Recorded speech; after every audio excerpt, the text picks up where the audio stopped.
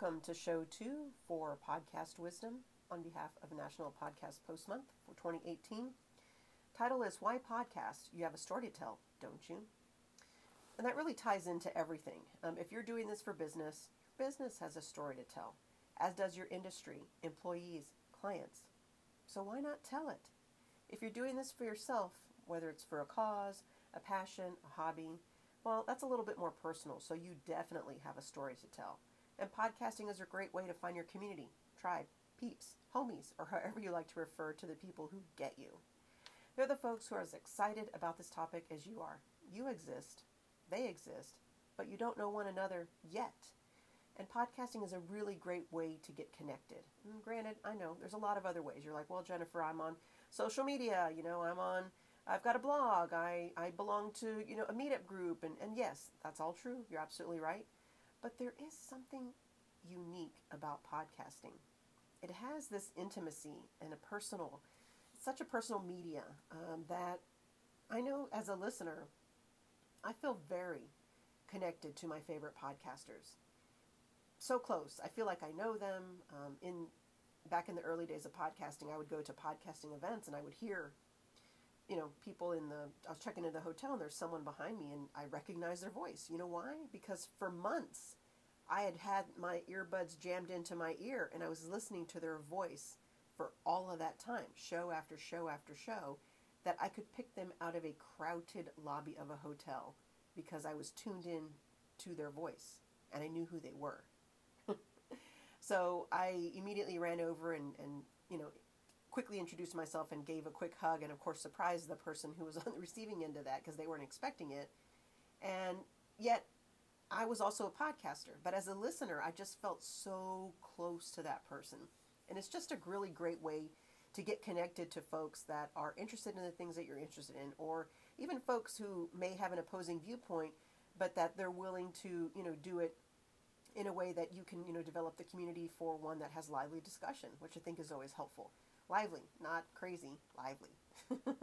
So if I, as a longtime podcaster and a longtime listener, still to this day, 13 years later, still feel close to the podcasts that I listen to and to those podcasters. Think about what your listeners and how they are going to feel a connection with you. That's it for episode 2 of Podcast Wisdom for National Podcast Post Month 2018. As you all know, I am recording all 30 podcasts for National Podcast Post Month today, so it won't be too much longer before episode 3 comes out because I have until 11:59 p.m. tonight to get this all out, and I can be determined, and today feels like one of those determined days. If you have any questions, if you have any comments, if you want to come up with a topic for the show, I have an outline, but that doesn't mean I'm not willing to be fluid because I am willing to be fluid. Feel free to reach out to me on Twitter. It's at ePodcaster, on Facebook, Jennifer.Navarrete, and then of course here on Anchor, obviously, you can reach out to me. So hope all is well, and I will be chatting with you very soon.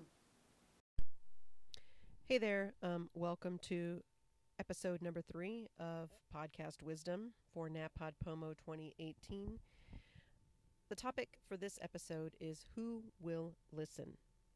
That's a good question. That's the next question I get asked a lot is, well, who cares what I have to say? Who's going to listen? And this is where you have to set your expectations of what you really want. Why are you podcasting? Yes, you have a story to tell, and it's an important story, and you want to reach the folks who this story can impact and who can connect with you. But what does success look like to you? And it's all fine and dandy for us to think, oh, I'm going to be like the next Serial, or I'm going to be the next whatever, the next podcast star. And if you have that goal, fantastic. I applaud you. Go for it. But for some folks, it's a different story. The fact that they get their story out there, number one, is success. And there's a fear factor involved with really kind of being vulnerable and getting your message out there. So being bold and stepping out into faith and doing this, period, is big. But then second, then it's like, okay, well, who's going to listen? And why does anybody care? And that's a good question. It comes down to you having a decision that if no one listened, would you still consider it a success? What if only 10 people ever listen? What if you put out, 20, 30, 40, 50 shows and you have just 10 fans that, consistently download your show week after week after week? Now, these are rabid fans and they interact with you and they engage. Is that good enough? And that's a question you have to decide.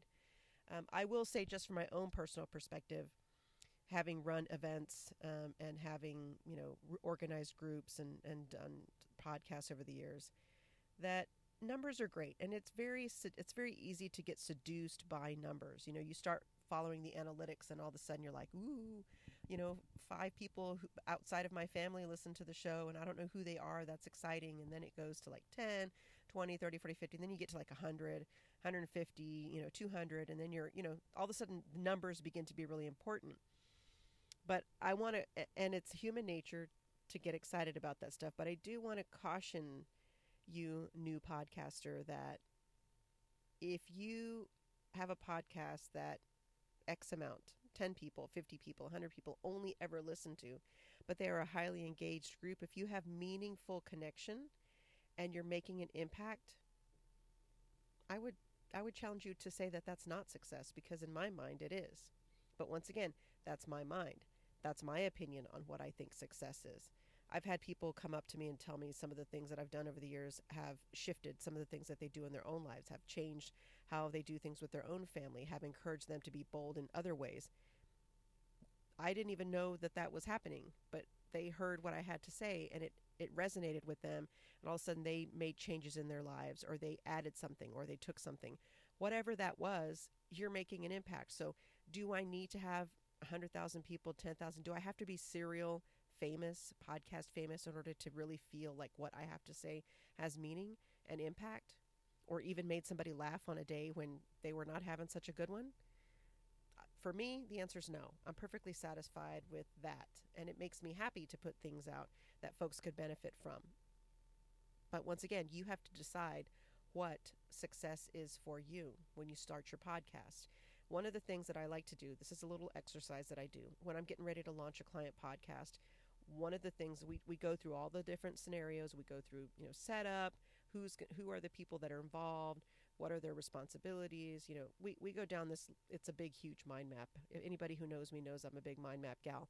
And so we go through this whole big mind map. And one of the things that we talk about at the very end is, what do you consider success?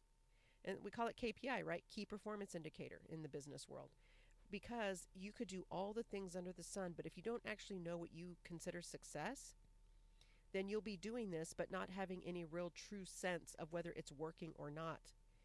And once again, that KPI, that key performance indicator, your indicator for success, is going to be different than mine. It's going to be different than somebody else's. It's going to be different than anyone else's. But if you can hold true to that, and it doesn't mean that the KPI, doesn't shift or adjust or change over time. It does.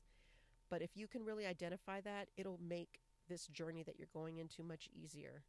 And you'll also be able to measure it and have a feeling of accomplishment. That's it for episode 3. I'll be back pretty shortly for episode 4.